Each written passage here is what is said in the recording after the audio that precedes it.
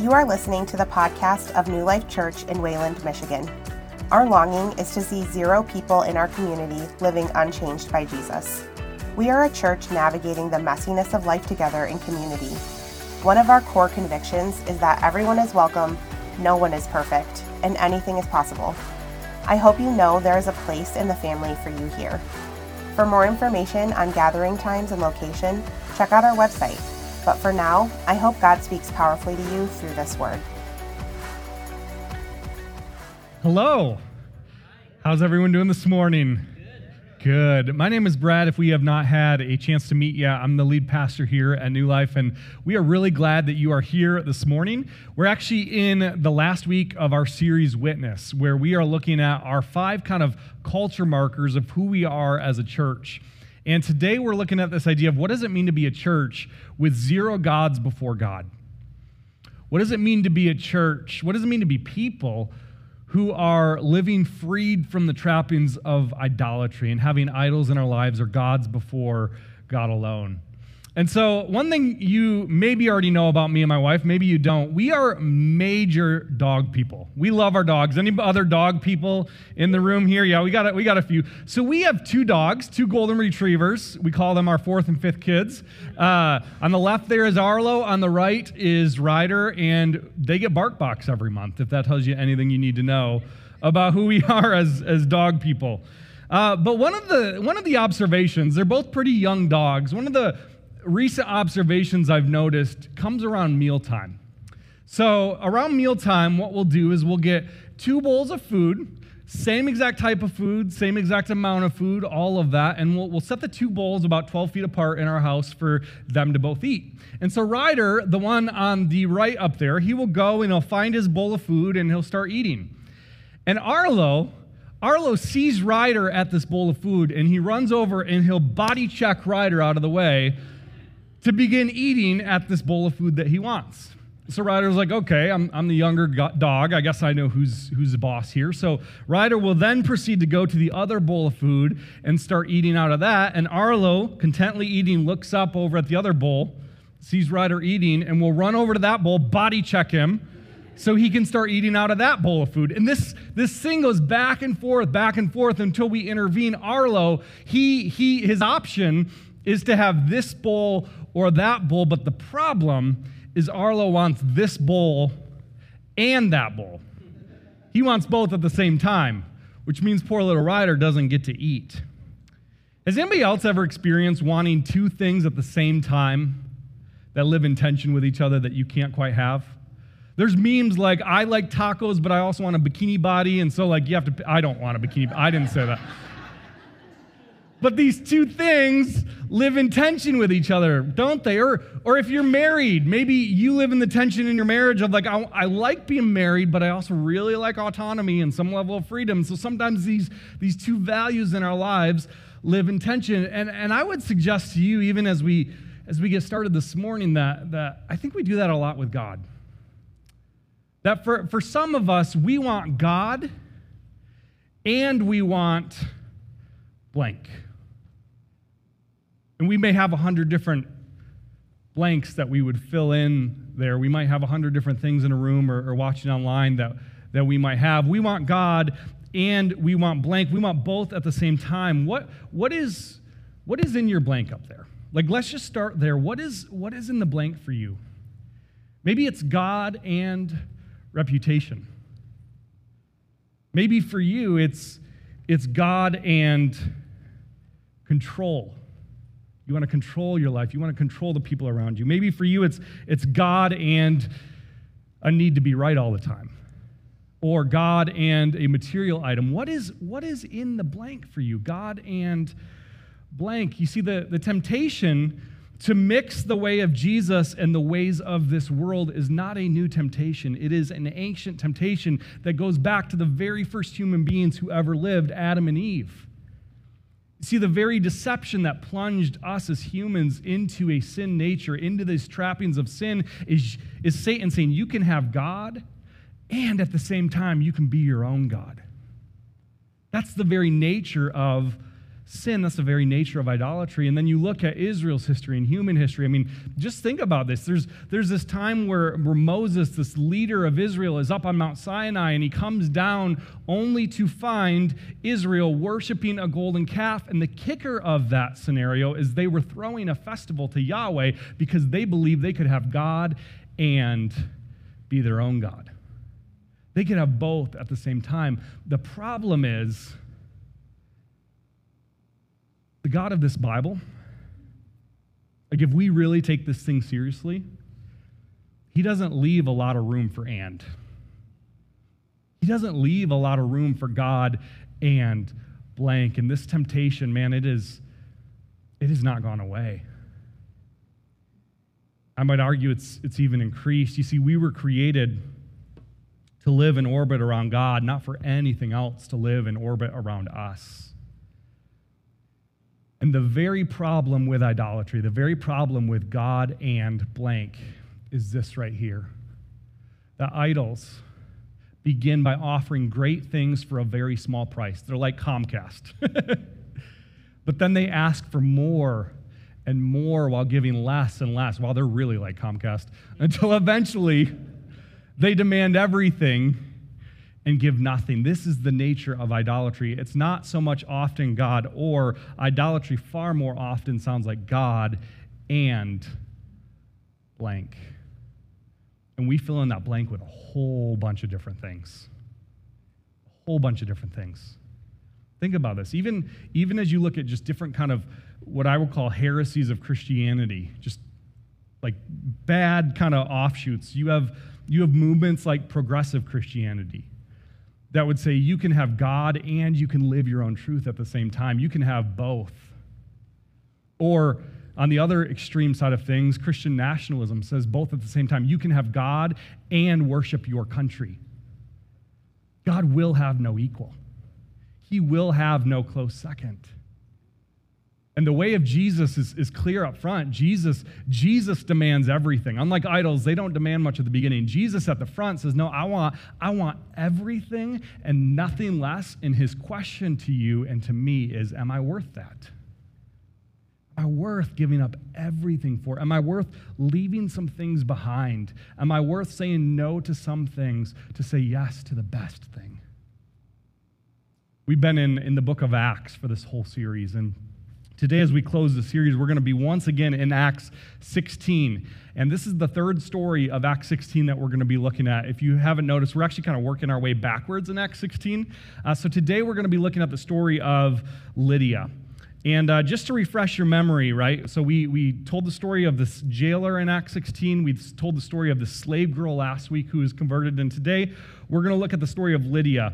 And Paul, like we've said every week, is on his second missionary journey in this story that we're looking at today. He's in a Roman colony called Philippi, and this is what happens in Acts 16, beginning in verse 13 here. And on the Sabbath day, we went outside the gate to the riverside, where we supposed there was a place of prayer.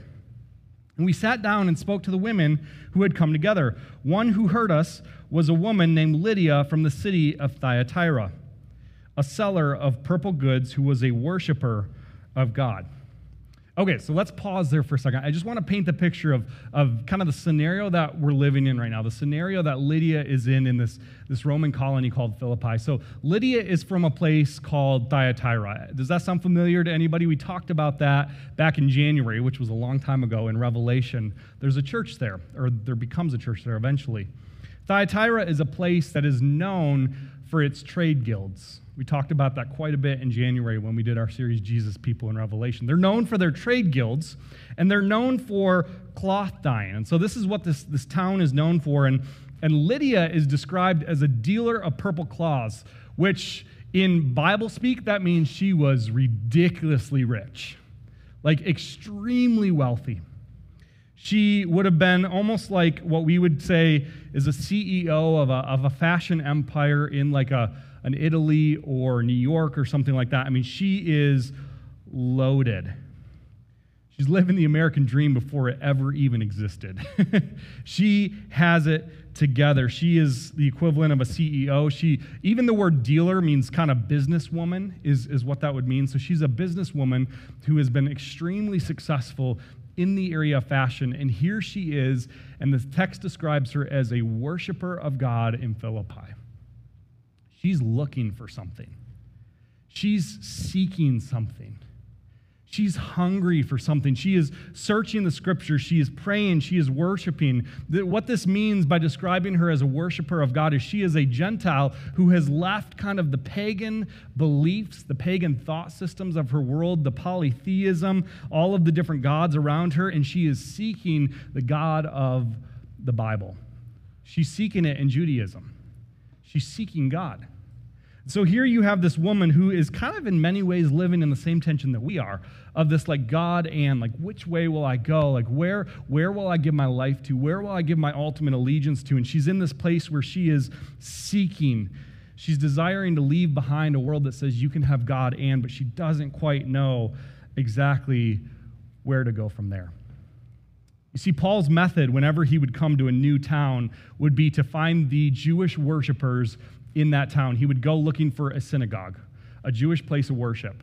And the reason that he would go looking for a synagogue is because if you think about it, the God of the Old Testament scriptures, the God of the Hebrew scriptures, is the same God that Paul worshiped. And so he is looking for people who have this kind of common starting point. Maybe people who would potentially be friendly to his message or receive it better. This is what he would often do when he would go into a new town, is he'd look for the synagogue and start talking to the Jewish people. But in this town, it actually says he had to go outside the gate to find worshipers of God in a van down by the river. Channeling my inner Chris Farley here. If you're like under 20, you didn't like understand that joke. But so he goes and he finds these women worshiping down by the riverside. It's not going to be able to leave my mind now. In a van down by the river.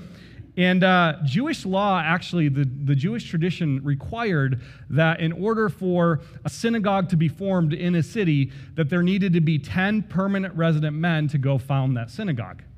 And so what that tells you about the fact that these women are worshiping outside the city by the river is there's not a big Jewish presence in this city.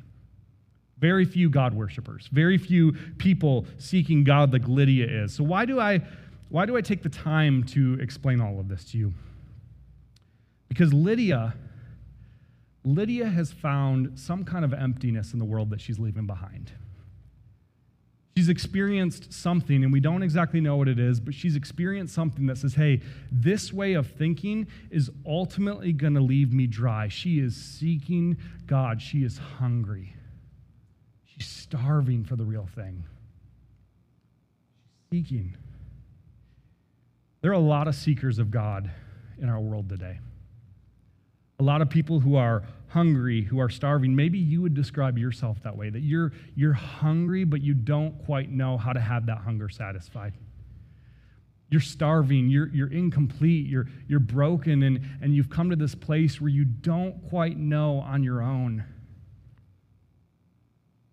how to go all in. And I'm here to tell you that if you're a Christ follower, if you're part of the church, for us to live in a God and way, a way that puts other things on the same pedestal as God, it offers nothing to the Lydias of the world who are seeking the real thing, but haven't quite found it yet. It offers nothing to the Lydias of the world. It's like filling up a water bottle with salt water, slapping a Jesus logo on it, and handing it to somebody and saying, here's a drink, you're thirsty. It offers nothing. Counterfeit gods offer nothing of the real thing to Lydias who are searching and hungry for the real thing. I was reading an article earlier this week by an author out of Portland, and he was kind of describing at least his perceptions from the outside of the church today, which is always a dangerous thing to read about. So he's actually an agnostic, which means for him the existence of God is irrelevant. And he made some observations in what he calls kind of the twist of Christianity trend that he sees among a lot of Christians these days. And I want you to listen to what he says. Keep in mind in the back of your mind that he's not a Christian. This is his observations of the church today. This is what he says. There's an irony in how whenever Christians seem to attach themselves to mainstream culture, with all of its vices, in the hope of drawing people towards God, Christians seem to get drawn more towards the vice than the opposite. It seems to represent what I call the twist of Christianity trend. There is mainstream culture, celebrities, fashion, music, modish political activism, and a message of self-love, but with a twist of Christianity. Most people stick with mainstream culture instead of Christianity because at least then they can have all those things and premarital sex at the same time. That was a joke. Not funny? Okay, we missed it. I'm not religious. This is what he says. I'm not religious, so it is not my place to dictate to Christians what they should and should not believe. Still, if someone has a faith worth following, I feel that their beliefs should make me so uncomfortable for not doing so. If they share 90% of my lifestyle and values, then there is nothing especially captivating about them. Instead of making me want to become more like them, it appears that they actually want to become more like the culture. This is the God and mentality. And when we embrace this, when we adopt this way of thinking in our world and moving through our world, when our lives look just like everyone else's lives around us, when the language and the way we speak about people and the way we interact with people looks just like everybody else around us, people who are in Lydia's position stay thirsty and hungry and are never led to a place where they can experience living water. And so, as you continue reading the story here in Acts 16 and reading on in verse 14, I want you to watch what happens in this interaction between Paul and Lydia. In verse 14b, it says this: the Lord opened her heart to pay attention to what was said by Paul. The Lord opened her heart to pay attention to what was said by Paul. Other translations or other ways of saying this is that he opened her heart to respond to what was said by Paul. There was a response inside of Lydia. What did Paul say to Lydia? We don't exactly know what Paul said to Lydia. The text doesn't tell us what Paul said to Lydia, but we do know the world Lydia was living in, and we do know the world of paganism and multiple gods that Lydia was leaving behind. We know this because in Greco-Roman thought, there were a lot of different gods and a lot of different thought processes that aren't all that different than the way that we think in our world today. Let me give you one example that we can see in Acts 17. There were two groups of people, two groups of thinkers in Greek philosophy that were kind of constantly at odds and discussing things. And maybe you've taken a philosophy class and you've learned this before, but the two groups of people in this world were called Stoics and they were called Epicureans. In fact, if you read Acts 17, it specifically mentions both of those groups by name, Stoics and Epicureans. On one hand, Stoics believed in self-preservation at all costs. Their entire worldview was built on this idea of preserving myself, respecting myself, not being taken or had or taken advantage of by anybody. And so what they would do, their kind of approach to the entire world was to detach themselves to any real meaning and value of anything in the world. I mean, it would go as crazy as you're tucking your son in at night. Don't get too close or too attached because one day you will die. And so Stoics detach themselves from everything around them. People will let you down. Things will let you down. So you may as well just keep your distance. This was the attitude of the Stoics in this world. The Epicureans were just the opposite. Like their lifestyle, their phrase could be described as YOLO. You only live once. So eat, drink, and be merry, for tomorrow we die. And so for Epicureans, they would indulge themselves in anything and everything that they could imagine because you only live once. Life is short. You may as well do it now. And so for the Epicureans, their whole worldview was built around this idea of self-fulfillment. I want to remind you that both of these worldviews revolve around this idea of self, of me at the center. And yet the God of this book, he created us to live in orbit around him, not the other way around. And I look at those two groups of people, and I don't know about you, but I'm so thankful we've progressed beyond that. I'm so thankful we don't live in a culture obsessed with self. Lydia, she has every reason for self-respect. She has every reason for self-fulfillment, but she has found these things still leaving her empty. She's walking away from them because she is seeking something different. Now, we may not know how Paul speaks to Lydia specifically, but we do know how Paul speaks to these worldviews of polytheism and God and you can have it all. This is what he says in Acts 17. If you want to put those words up there. He says, the God, and this is him speaking to these groups of people, the God who made the world and everything in it, being Lord of heaven and earth, does not live in temples made by man, nor is he served by human hands, as though he needed anything, since he himself gives to all mankind life and breath and everything. Reading on here, for in him we live and move and have our being. The times of ignorance God once overlooked, but now he commands all people everywhere to repent, because he has fixed a day on which he will judge the world in righteousness by a man whom he has appointed. And of this he has given assurance to all by raising him from the dead. Who is he talking about there? Jesus. What he's saying is if somebody comes and lives a perfect life and dies a criminal's death and then resurrects from the dead, we should probably listen to and pay attention to what that guy has to say. That's no small thing. And so why was this Jesus movement so much of a threat to the Roman Empire? Because people all around in this pagan culture were constantly butting up against this idea that Stoics, Epicureans, other thought processes, other worldviews would leave them empty. Yeah, they were nice philosophies to discuss in ivory towers, but they didn't offer anything to real people about what it means to have a fulfilled life, to love well, to sacrifice for the sake of others. It offered nothing. Live for me ultimately offers nothing. God is a worldview that is ultimately bankrupt in a culture that is drowning with an obsession with self, that is depressed beyond all measure, that is obsessed with materialism and power. God offers nothing to a culture like that. You see, there are two marks of every idol. Two markers, and Christian theologians have identified these for a long time. There are two marks of every idol, every kind of God and mentality. The first one is this. It's a half-truth that's made the whole truth. It is a half-truth that has made the whole truth. What do I mean when I say that? I think the biggest area where we do this is in the area of identity. Maybe I made a mistake, and yeah, that's true, but then I take that mistake on as identity, and that becomes my whole truth. We do this in the area of met desires for good things in this room.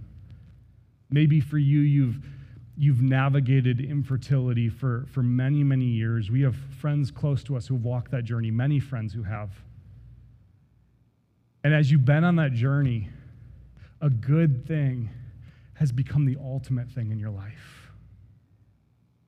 Maybe for you, it's financial security.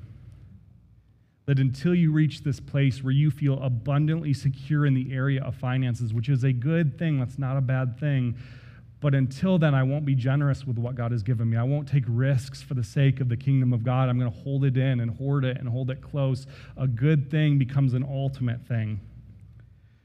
You can name any area of life, our relationships, our material possessions, any of these things which are good things can become an ultimate thing for us. And so we end up in this place where we're trapped in this God and mentality. But do you know what happens when God's people name their idols, confess their idols, and surrender them at the cross?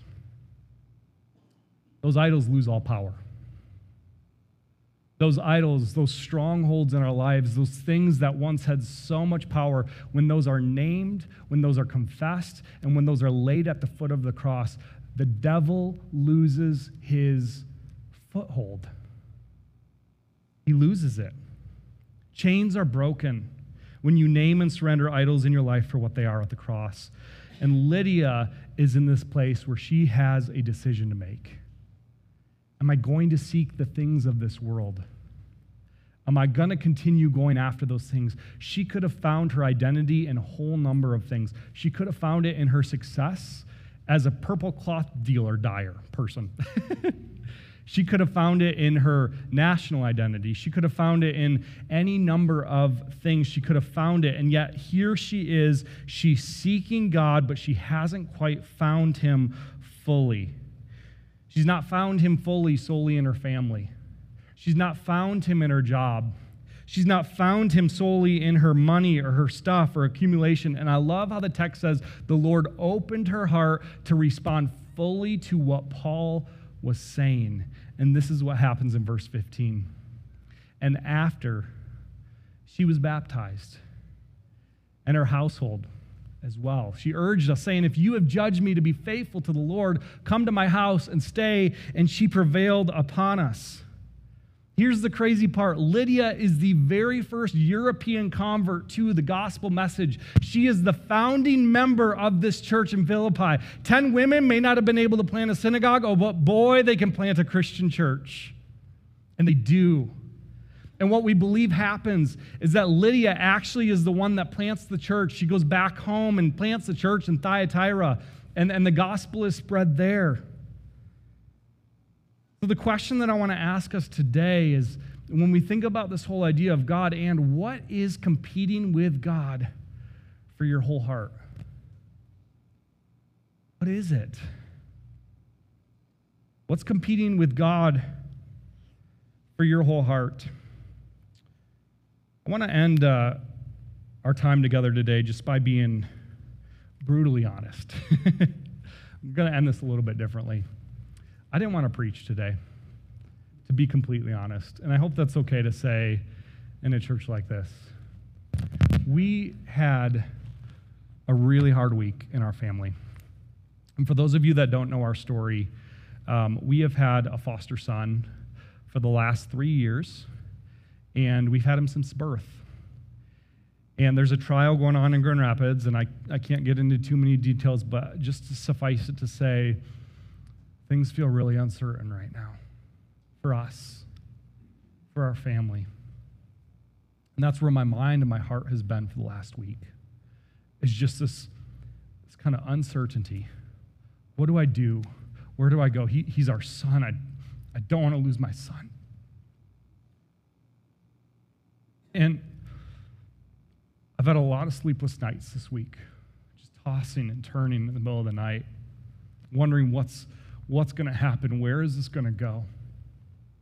Just wrestling with God over this. So I didn't want to preach this Sunday because my heart was elsewhere this week, and that's pretty rare. It was a hard week. And so it was Friday night, Saturday morning. We were doing a family camp out in our living room, and we do these often, where we get all of the blankets out, we bring all the cushions in, and we just camp out as a family. And I couldn't sleep. I was just looking at my beautiful kids and just wrestling and tossing and turning. So I ended up just putting some headphones in and listening to some worship music. And I'm not kidding. The second song that came on, I just want to read some of the lyrics to you. And as I do this, Trent's going to make his way back up. But I just want to read you some of these lyrics that just started pumping through my headphones in the middle of the night as I couldn't sleep around 3 a.m. on Saturday morning. This is what these words said. In the morning, God, you sing over me, and I receive your mercy. Your faithfulness is clear to see. It's constant every day. Every breath I breathe, an invitation to believe you are creating something good. In the silence, I choose to believe you're working in the waiting. Though the future isn't clear to me, I trust you anyway. Every breath I breathe, an invitation to believe you are creating something good. And then I'm not joking, the bridge of the song over and over and over again says, God's not worried, why do I worry? God's not worried, why do I worry? God's not worried, why do I worry? Now, some of you are cynical and you think, Spotify's algorithm. They knew you were up in the middle of the night, so they played songs about anxiety. In the name of Jesus, shut your mouth. I'm choosing to believe that God actually was doing something in that moment.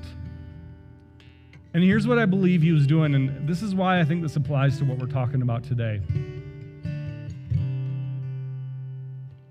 What he spoke to me in that moment as I was thinking about this idea of zero gods before God is what he spoke to me as he said, Brad, you have made your son an idol during the season. It's not an idol in the sense of you loving him or wanting the best for him or even your willingness to lay down your life for him. I think any parent in the room would be willing to lay down their life for a kid.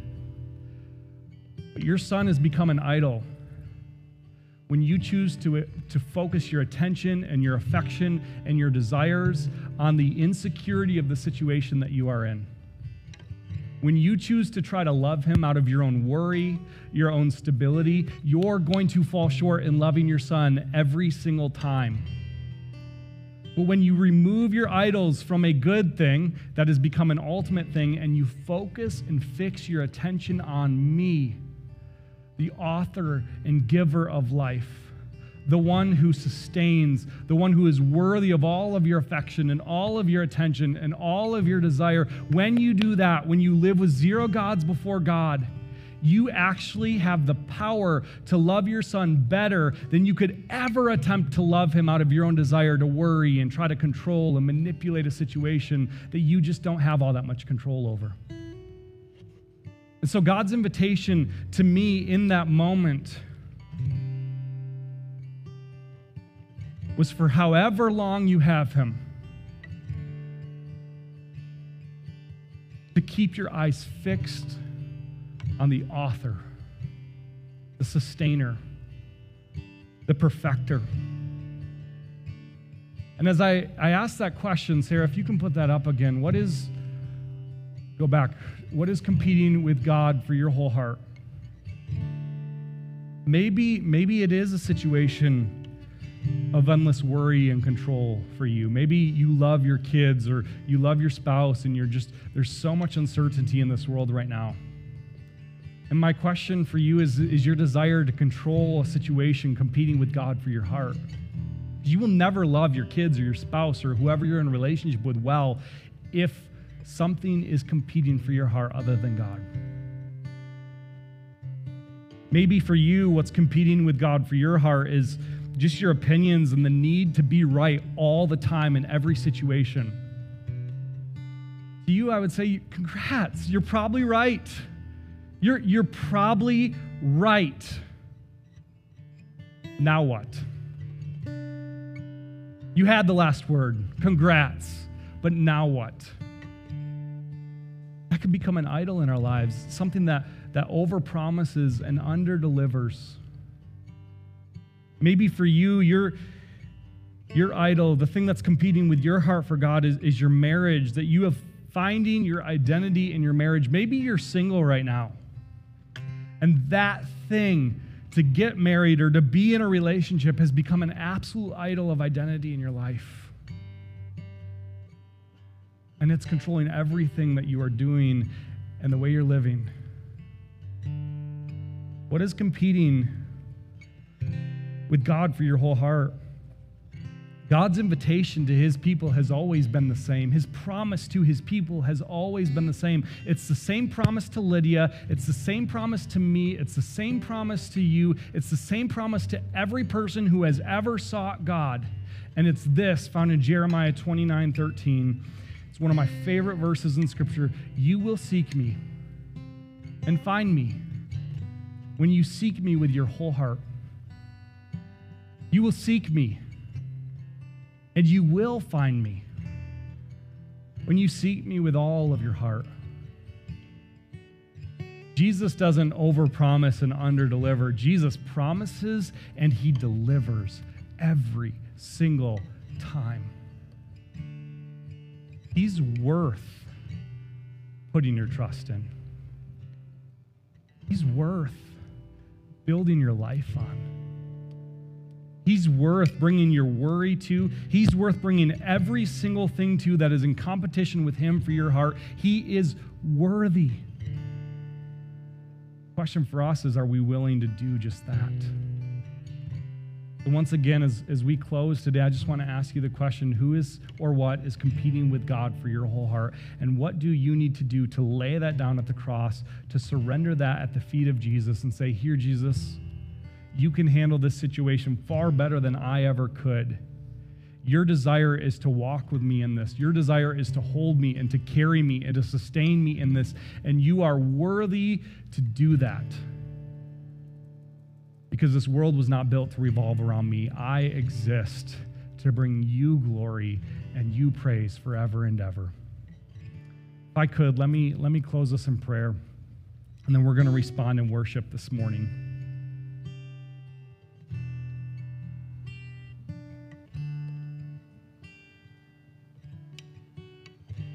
God, sometimes I feel like I get up here and don't have a lot to offer.